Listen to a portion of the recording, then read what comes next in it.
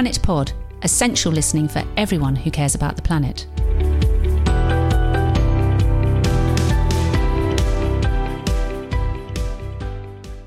Hello and welcome to Planet Pod with me, Jim Hayward. I've stolen the mic from Amanda for this episode and I'm really excited for lots of reasons. First of all, we're going to be talking about some amazing, diverse and incredibly important animals, which I've always been aware of, but kind of fallen in love with over the past few years as I've looked at them through the macro lens of my camera. But I know some people really don't like these creatures and would rather avoid them at all costs. That's a little bit difficult because we've got over 24,000 species of them in Britain, and worldwide there are well over 1 million species. Added together, they weigh more than all the other land animals on Earth, but the really worrying thing is that at current rates of decline, we could see extinction of 41% of the world's species. And if you haven't guessed it already, we're going to be talking about insects. Another reason why I'm so excited is because I'm going to have the chance to talk to two fabulous guests, both of whom are experts on the subject of insects and passionate advocates for protecting these important creatures. Dr. George McGavin is an entomologist, in other words, he's an insect expert, with over 30 years academic study and research behind him, and has had several insect species named after him, as well as holding a number of honorary research roles and life fellowships of both the Royal Entomological Society and Royal Society of Biology. He's a television presenter and author whose recent book, The Hidden World, published by Welbeck, gives a fascinating insight to how insects sustain life on Earth today and will shape our lives tomorrow. George, a very warm welcome to Planet Pod. Thank you very much. My second guest is Matt Shardlow, the chief executive of the fantastic charity Bug Life, otherwise known as the Invertebrate Conservation Trust, whose tagline is saving the small things that run the planet. As well as his passion for and expertise in invertebrates, which includes insects, but also covers a host of other animals from bees to beetles, worms to woodlice, spiders to jellyfish, Matt is a biodiversity expert, keen conservationist and author. Matt, welcome to you too. Hello, Jim. Well, thank you both for joining me today for what I know is going to be a really, really great discussion. Perhaps can I start off by asking you both the obvious question, what do you find so exciting about insects in particular? And maybe, where did this interest start for you? George, maybe ask you first. Well, it's hard to pinpoint exactly when I became fascinated by insects. I must have been 10 or 12. I seem to remember seeing David Attenborough, or it was his voice anyway, and it was two spiders having sex. And I didn't know much about sex at the age of 12, and I certainly didn't know that spiders had it. But anyway, there he was, saying, and the male advances towards the female with his palps charged with sperm. And I'm going, holy moly. But I was always interested in the small stuff, always. And at school, I just liked biology. Nothing else seemed to matter. But when I was at my second year at Edinburgh University doing zoology, I was amazed at how all my classmates were looking for badgers and owls and eagles and slow worms and not finding them because they're quite rare and hard to see. And yet at our feet were literally thousands, hundreds of thousands of wood ants doing remarkably interesting things. And I realized then, if you don't understand what the insects are doing, you can't really call yourself a zoologist, and you don't understand much about how the world works. Yeah, absolutely. As you were speaking there, I had this sort of image of you behind the bike shed with a furtive spider magazine, which kind of slightly quirky there, really. Yeah, but, cool. Yeah. Look at the pops on that. Yeah. Jeez. And Matt, what about you? Like George, I was a normal child and I was fascinated by insects. Most children are, aren't they? I mean, that's where we all start off. We all start off thinking these things are amazing. And somehow some people seem to just lose that along the way. I don't know why they lose that along the way. Maybe you could tell me. I don't know. But I could give you perhaps a couple of examples of really amazing sort of things I can remember from quite early years. One was in the school grounds, there was a dead tree. Now, I wouldn't recommend this behaviour now because I know a bit more about this. There was a dead tree that they chopped all the branches off. And me and another boy, we spent one lunch hour tearing all of the bark off this tree and finding all these sort of grubs and pupae and all sorts of weird and wonderful and sometimes, not grotesque is probably putting it too strongly, but sort of it's got a sort of awe, but it's a wow, ooh, awe rather than a, oh, isn't that beautiful awe. So there's that aspect to invertebrates, isn't there? That they're kind of entertaining and a bit sort of monstrous almost, little mini beasts, aren't they? I guess little mini beasts. But there's also the amazing beauty of insects, and one example is I can remember swimming in a little river, and along the bank of the river there were these damselfly, banded damselflies, which are iridescent blue, and in the sunlight, the wings just glitter like jewels, absolutely bejeweled. So you got that slightly horror and that slightly, amazing, beautiful wonder about insects. I mean, they're just fantastic, aren't they? I don't think I was normal, actually. You say, you're implying, Matt, that we're both normal kids growing up. I don't think we were. I think we were a bit strange.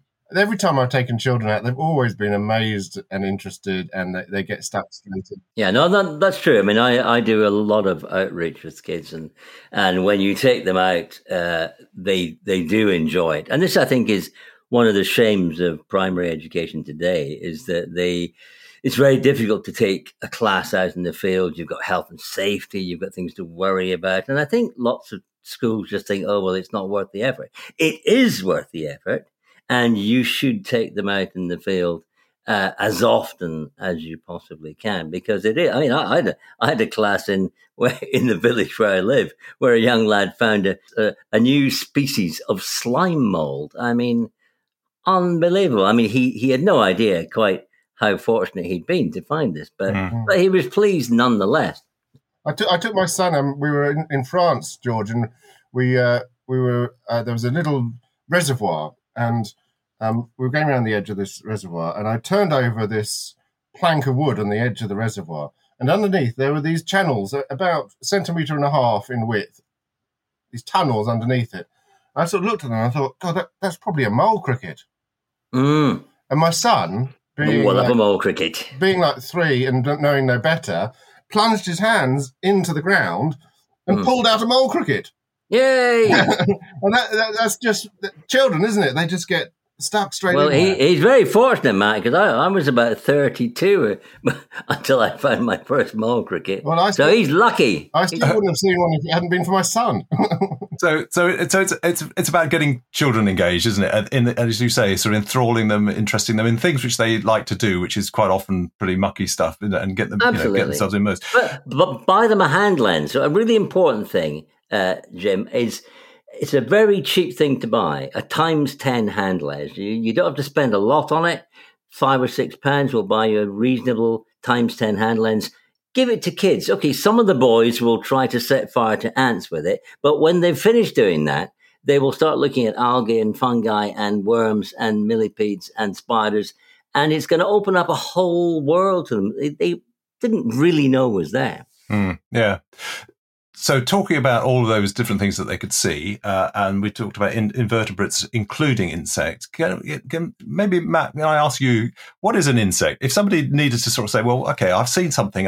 Is it an insect? Is it, because a lot of people will call a spider an insect, of course, aren't they? Or they'll call a woodlouse an insect, or bugs and creepy crawlies, which is a horrible expression, but they'll call it an insect. But so, yeah, George is just he's strangling himself here. So I had to get an entomologist mad. We're going to get you even madder in a minute, George. But Matt, what is an insect? Yeah, well, at Bug Life, we look after all of the invertebrates. Yes. And that's a big category. And it's a sort of, it's not really a taxonomic group. So an invertebrate is basically something that isn't closely related to a human being.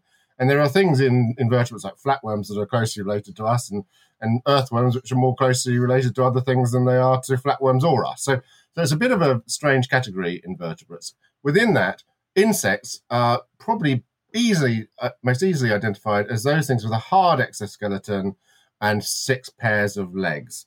Now, right. That's usually a pretty good measure. Obviously, there are some things like maggots which don't have legs, so you have to know that that's going to turn into something with 6 legs in due course. But generally speaking, 6 legs, external skeleton, that's an insect.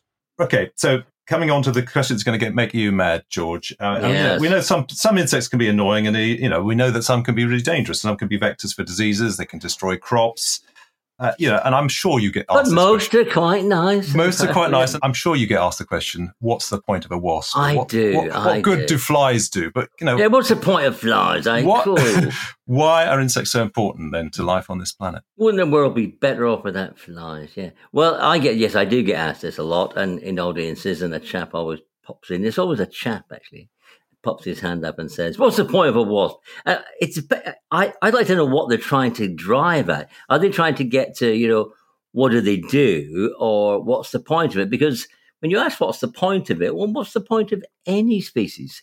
What's the point of us, I say, to make more of us? What's the point of worms? To make more worms? What's the point of wasps? To make more wasps? Don't look for any higher reason than that. Is we reproduce. But what he really is saying is, from a very human point of view, they annoy him because they sting him. Well, that's only because he doesn't understand them. They are enormous carnivores, and they are the shock and awe troops of anywhere, especially in your garden. I mean, if you've got a garden and you've got a wasp nest nearby, you won't have to reach for the pesticide, mate, because all the wasps will be cleaning up your insect. And I use the word pests. I don't actually normally use the word pest. There are no such things as pests or weeds. Weeds are wildflowers. Pests are insects that you don't want there. That's tough, So basically, they remove all soft-bodied things that might be eating your plants. They chew them into a nice pate, and they feed them to their young. I mean, you should be really pleased, But the point of anything is, why do you have to ask what the point of anything is? It's a really silly question. Yes. I suppose some people get so frustrated by, they're having their sandwiches and their picnic and, wasps are around and they think, these things are doing no good. But actually what you're saying is that there's a whole host of things which we may not realize that not just wasps, but all other insects do, don't they? What's the point of us, I would say? Yeah. That's actually a very good question. What is the point of us? That'll be our next podcast, I think. So, Jim, just on that point, I mean, I absolutely agree with George. Not everything has to justify itself to us, does it? They can be beautiful, they can be wonderful. They have their own right to exist as well. I think there's a moral thing about extinction, that it's just wrong for us to cause the extinction of other species. So that's their right to exist. But they are really critically important for the health of the planet as well. And increasingly interesting research coming out showing that even the rare species are really important, because the rare species are so good at converting resources into biomass. So if you're wanting to see lots of swifts in the air, actually a lot of what they're feeding on are specialist invertebrates that are feeding on habitats that are quite rare and localized. So the abundance of life that we see in the countryside is actually an attribute of all of those species of insects and other invertebrates. And without them, we see collapse in ecosystems, and we might come on to that. Yeah. I mean, lots of people, they really don't understand either the quantity or the quality or the purpose or the function in ecology of invertebrates, of insects. I mean, 77% of all known species would fall into Matt's, a category.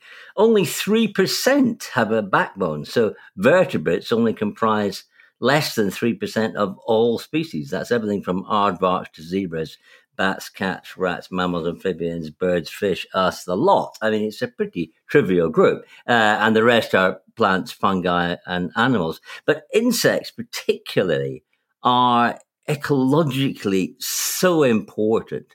They're what make what we see in terms of ecology work. They are the pollinators. They are the major carnivores. They are the major herbivores. They are the major recyclers. And as Matt has just said, they are the food of the world. I mean, most higher animals, most of the birds, and all your pangolins and anteaters and aardvarks and all the rest of it eat insects. They've been around for so long, 450 million years, first on land, first in the air. The ecology of the earth has evolved around insects as an integral, essential part. without them, the rest, it would just fall apart. We just wouldn't have the sort of ecology that we have today. And of course, our food also comes from insects, either directly or indirectly. Work done recently, published science, showing that the decline in pollinators, and that's not just bees, that's also flies, that's also the wasps, that's also those other things that get questioned sometimes, that the decline in those species means that we're now seeing 1% of global mortality is a direct result of insect declines, because there just isn't enough food. So we're hearing, all sorts of stuff about tomatoes and Brexit, or tomatoes and, farm subsidies, or tomatoes and supermarket prices. Fundamentally, if you don't have the pollinators, no one has that food to grow, no one has that food to sell. So at the bottom are the invertebrates forming those fruits that we then sell. And without those, people are dying. Tomatoes are a very good case in point, because they are fertilized particularly by bumblebees, who have evolved this particular trick to buzz as they collect the pollen. And in fact, the majority of glasshouse tomatoes, in fact, all the glasshouse reared tomatoes that you will ever eat, have been pollinated by a bumblebee. And bumblebees in particular are a very interesting, mainly northern hemisphere group. We have 25 species in the UK. That's about 10% of the world bumblebee fauna. And yet we're not looking after them very well. Take, for example, the great yellow bumblebee, which in the 50s, when I was born, was widespread in England. Now it's not widespread. It's only found in the extreme north and west of Scotland, because there are no wildflower areas left, because we have improved grassland to grow sheep. There are no wildflowers, the bees go. And that's happening on an enormous scale. Wildflower areas have reduced to just 3% of what they originally were. So we are not a green and pleasant place anymore. We're absolutely not. I mean, the 50s was probably the last glow of what it was like to live in a diverse habitat. I'm sure this is the case for many people. I used to regularly have to clean the sort of squashed insects off the front bumper or the front of my car after a long drive in summer. But I've noticed that there are far fewer now. So Matt, what's the current state of would you say, the insect population in the UK in particular? And just, I know you've got this fantastic no insect extinction campaign going. We're trying to ensure that we can sort of look after the insect population and halt decline. But what would you say is the state of play at the moment? Well, it's dire, Jim. A few years ago, I mean, we know there's long-term declines, and when you look at distribution data, which is crude, but if you look at distribution data, where the things are, we can see that, generally speaking, probably 3/4 of the insect species are going down, somewhere between 60% and 75% of the insect species are going down, and only 20-25% of the species are going up. So there's this big imbalance in terms of the direction that species are moving in terms of distribution. But what that doesn't tell us is about abundance. How many of these things are there? So we can look at distribution data. It tells us that things are going extinct in areas. It tells us some species are going extinct altogether. But until you start to get that abundance data, you don't really get that measure of the health of the ecosystem. And you're quite right. People can remember, it's called the windscreen phenomenon, can remember when they were younger, the dads, usually it seems to be dads, having to stop the car and clean the windscreen so they'd be able to see where they were going when they were out driving on long journeys. Or at night, see clouds of moths in the headlights. You almost can't see where you're going because there's so many moths in front of the car. And those are experiences that, unfortunately, the young people of today just aren't having. So we looked at that, and there was a pilot bit of work done by the RSGB in 2004, and we've adopted that and we're repeating it. And it's a scheme called Bugs Matter. It's part of our No Insect Extinction campaign. People get involved. They can log on, download this app called Bugs Matter. It's very simple. You just clean your number plate. You let the app know that you're starting a journey. You take your journey, your phone will record the journey for you, and at the end, you just count the number of insects that have hit your number plate. And we've been doing that for the last 2 years, and we're able to compare that back to the data 17, 18 years previously. And it's dire. It's 64% of insects have disappeared over that time. So that's a decline rate of 34, 35% per decade. So we're losing a third of our insect biomass flying in the air every decade. That figure is very similar to similar figures that are being found in Germany on malaise traps, on traps, trapping flying invertebrates on nature reserves, and also in Denmark, where a chap has done his own little study of driving and counting bugs on his windscreen. So in Northern Europe, big declines. Also, information from the rest of the world suggesting there are similar problems elsewhere, but often the data isn't quite as good as it is up here. So, is this all part of the sixth mass extinction that we're in the middle of, or we think we're in the middle of? Yeah, absolutely. I mean, there were some statistical problems with some of the work that Matt referred to, but be that as it may, there has been no work that showed the opposite. There's no work that says, oh, yeah, insects are doing really well, they're on the rise, fantastic. No, it's all been rather gloomy. Yes, the sixth extinction, of course, absolutely. There is no doubt about it at all in my mind. And it's not the first time that the sixth mass extinction has been put forward. We are losing, on a global scale, the most complex, diverse habitat on Earth. And that, of course, is your tropical moist forests. And they have been reduced from a historical 12% to now under 6%. And we are burning them for cattle ranching, for soybean production, soybean which is shipped around the world to feed cattle in Europe, so we can buy cheap meat. Oil palm is becoming one of the biggest problems in the world, and they are just devastating vast swathes of forest. Now, if you accept, and there is a lot of evidence for this, that between half and 75% of all species on Earth live in tropical forests, at the rate we're going, most of those will be gone or seriously degraded by the end of this century, which means we will have lost over half of all species on Earth in less than 100 years. And that puts it on a par with the 5 big major extinctions in Earth's history. It's not all gloom because insects will survive it. I'm not sure if we will, but insects will definitely survive it. They are future-proofed like no other animal group, and they will go on happily, I'm sure. But the Earth will take millions of years to rebuild what it lost. It's really staggering, frightening as well. As you say, the impact of that loss of tropical rainforest in particular. Not only does it have that impact you're talking about, on the insect population and all that entails, but also obviously there's a huge climate or loss of carbon sinks. So a massive issue there.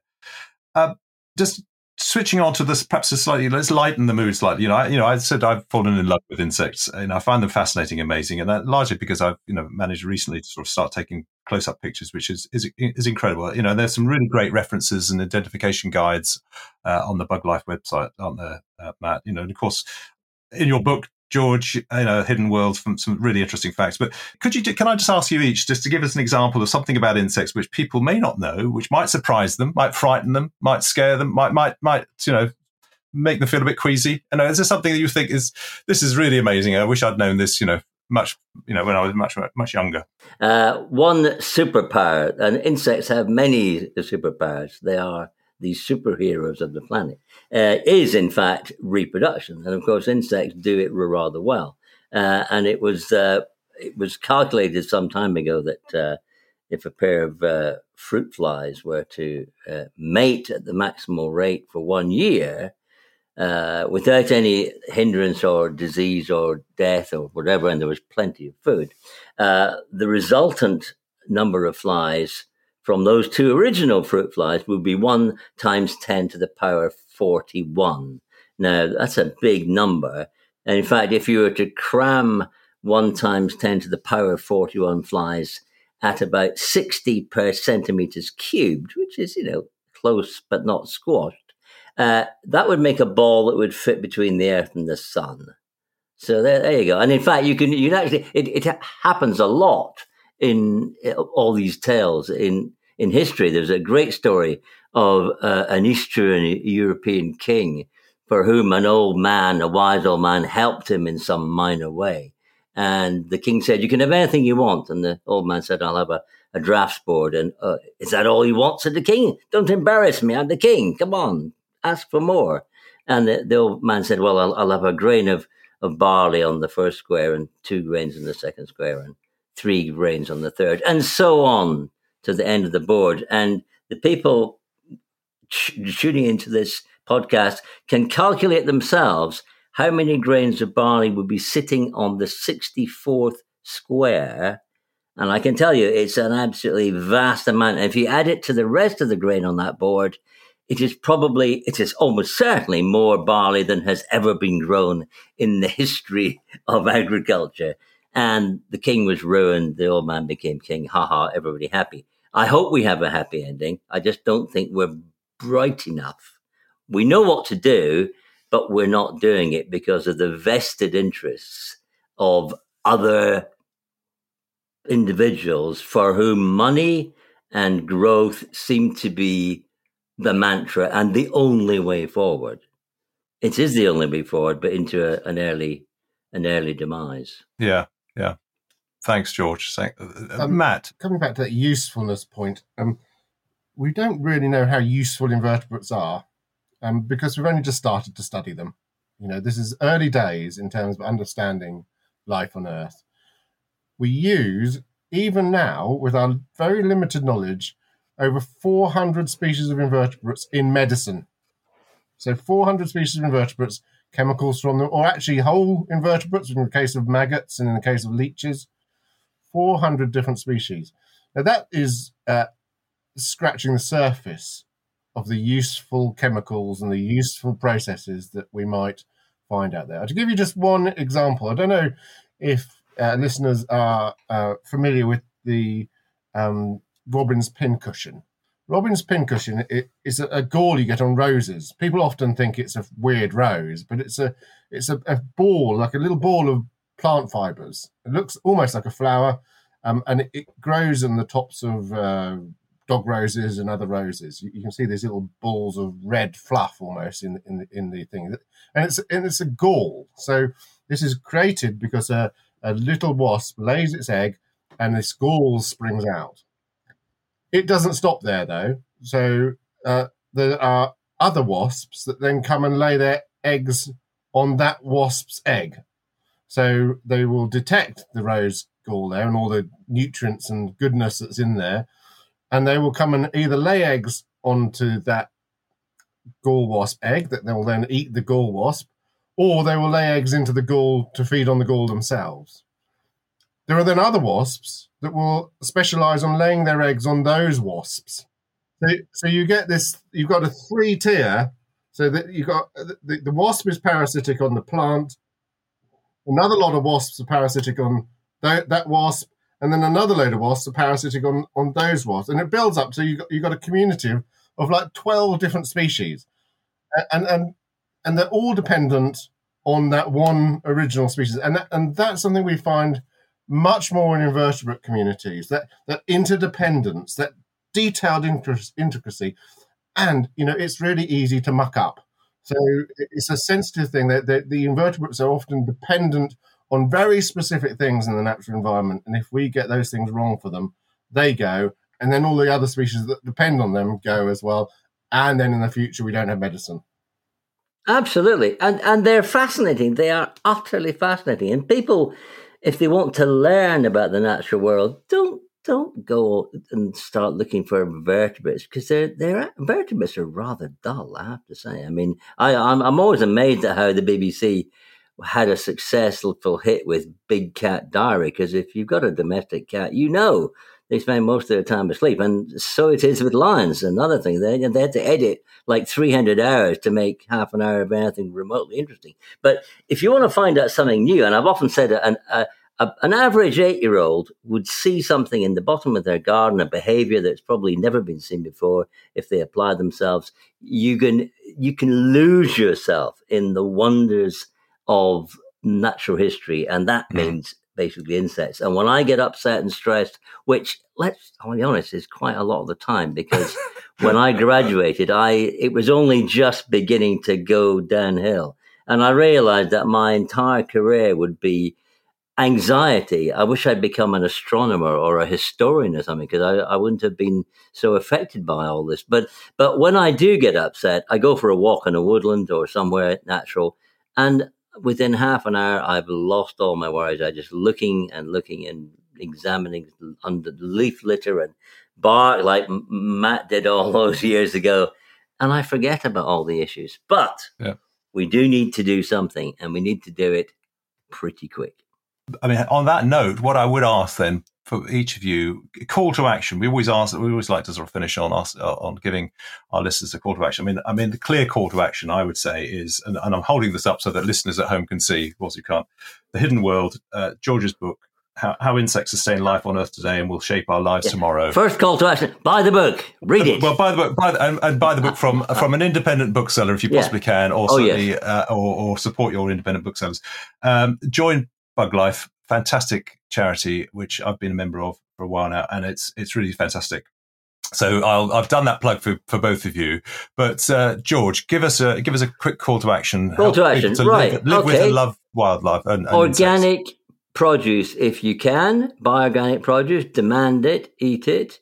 Never use pesticides in your garden, ever, ever, ever. If you have an artificial lawn, you should be ashamed of yourself. Rip it out.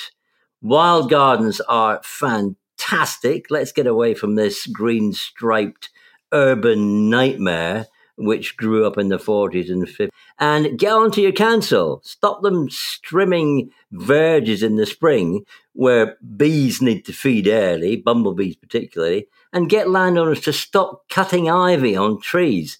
Ivy does not kill trees, okay? Just leave it alone, because those ivy flowers are going to feed all the insects in autumn. Brilliant. That's great. Matt, call to action? Yeah, well, I mean, that's all right. And I think we all need to do what we can, but we also need to recognize that these are big problems we're facing. So, we talked about habitat fragmentation and the fact that species are isolated on little islands in the countryside. George mentioned the great yellow bumblebee, which has disappeared from the whole of the southern part of its range. Climate change is driving localized extinctions of rare species at an unprecedented rate. Fix for that is a big solution. That's beelines, where you put wildflower meadows back in between those areas and fill up the gaps so that the species can start to move and disperse through the countryside again and keep pace with climate change to give them half a chance. So we're fragmenting the countryside, we're heating it up, drying it out, making it really difficult for anything to survive. Meanwhile, we're polluting everything increasingly with light, increasingly killing stuff with pesticides everywhere. We're not getting on top of these big issues. Invertebrates are not being dealt with. Now, you join Bug Life, we will work on your behalf to try to fix these big issues. These are political issues. And also, let's try to keep those politicians to account as well, because they really need to start to address this. Otherwise, we're going to see food shortages much worse than we've got at the moment. And we're still going to have farmers saying, give us more money and we'll sort out the food shortages. But what we really need to do is sort out the ecology and get more pollinators out there back in the countryside so that they're hitting the fronts of our cars, entertaining our children, and making sure we've got a healthy environment to live in. Fantastic. Matt, thank you so much. Well, I'm afraid time is against us. So a really huge thanks to both my guests, to Matt Shardlow, George McGavin. Really fascinating discussion. I wish we had longer, and it's such a great subject. And, we didn't even talk about any of the other invertebrate species, so perhaps another episode. But thank you so much to both of you. My pleasure. Thank you. Thanks also to our producer, Beth, and to our regular host, Amanda, who may be frightened that I've now stolen the microphone away from her, but no fear for that. Thank you particularly to you, our listeners. There's no animal, vegetable, mineral slot today, but we'll be back with that. So do join us again for the next episode. Thanks for listening, and bye for now. You've been listening to Planet Pod. We'd love to hear from you, so please do get in touch and don't forget to follow us on social media.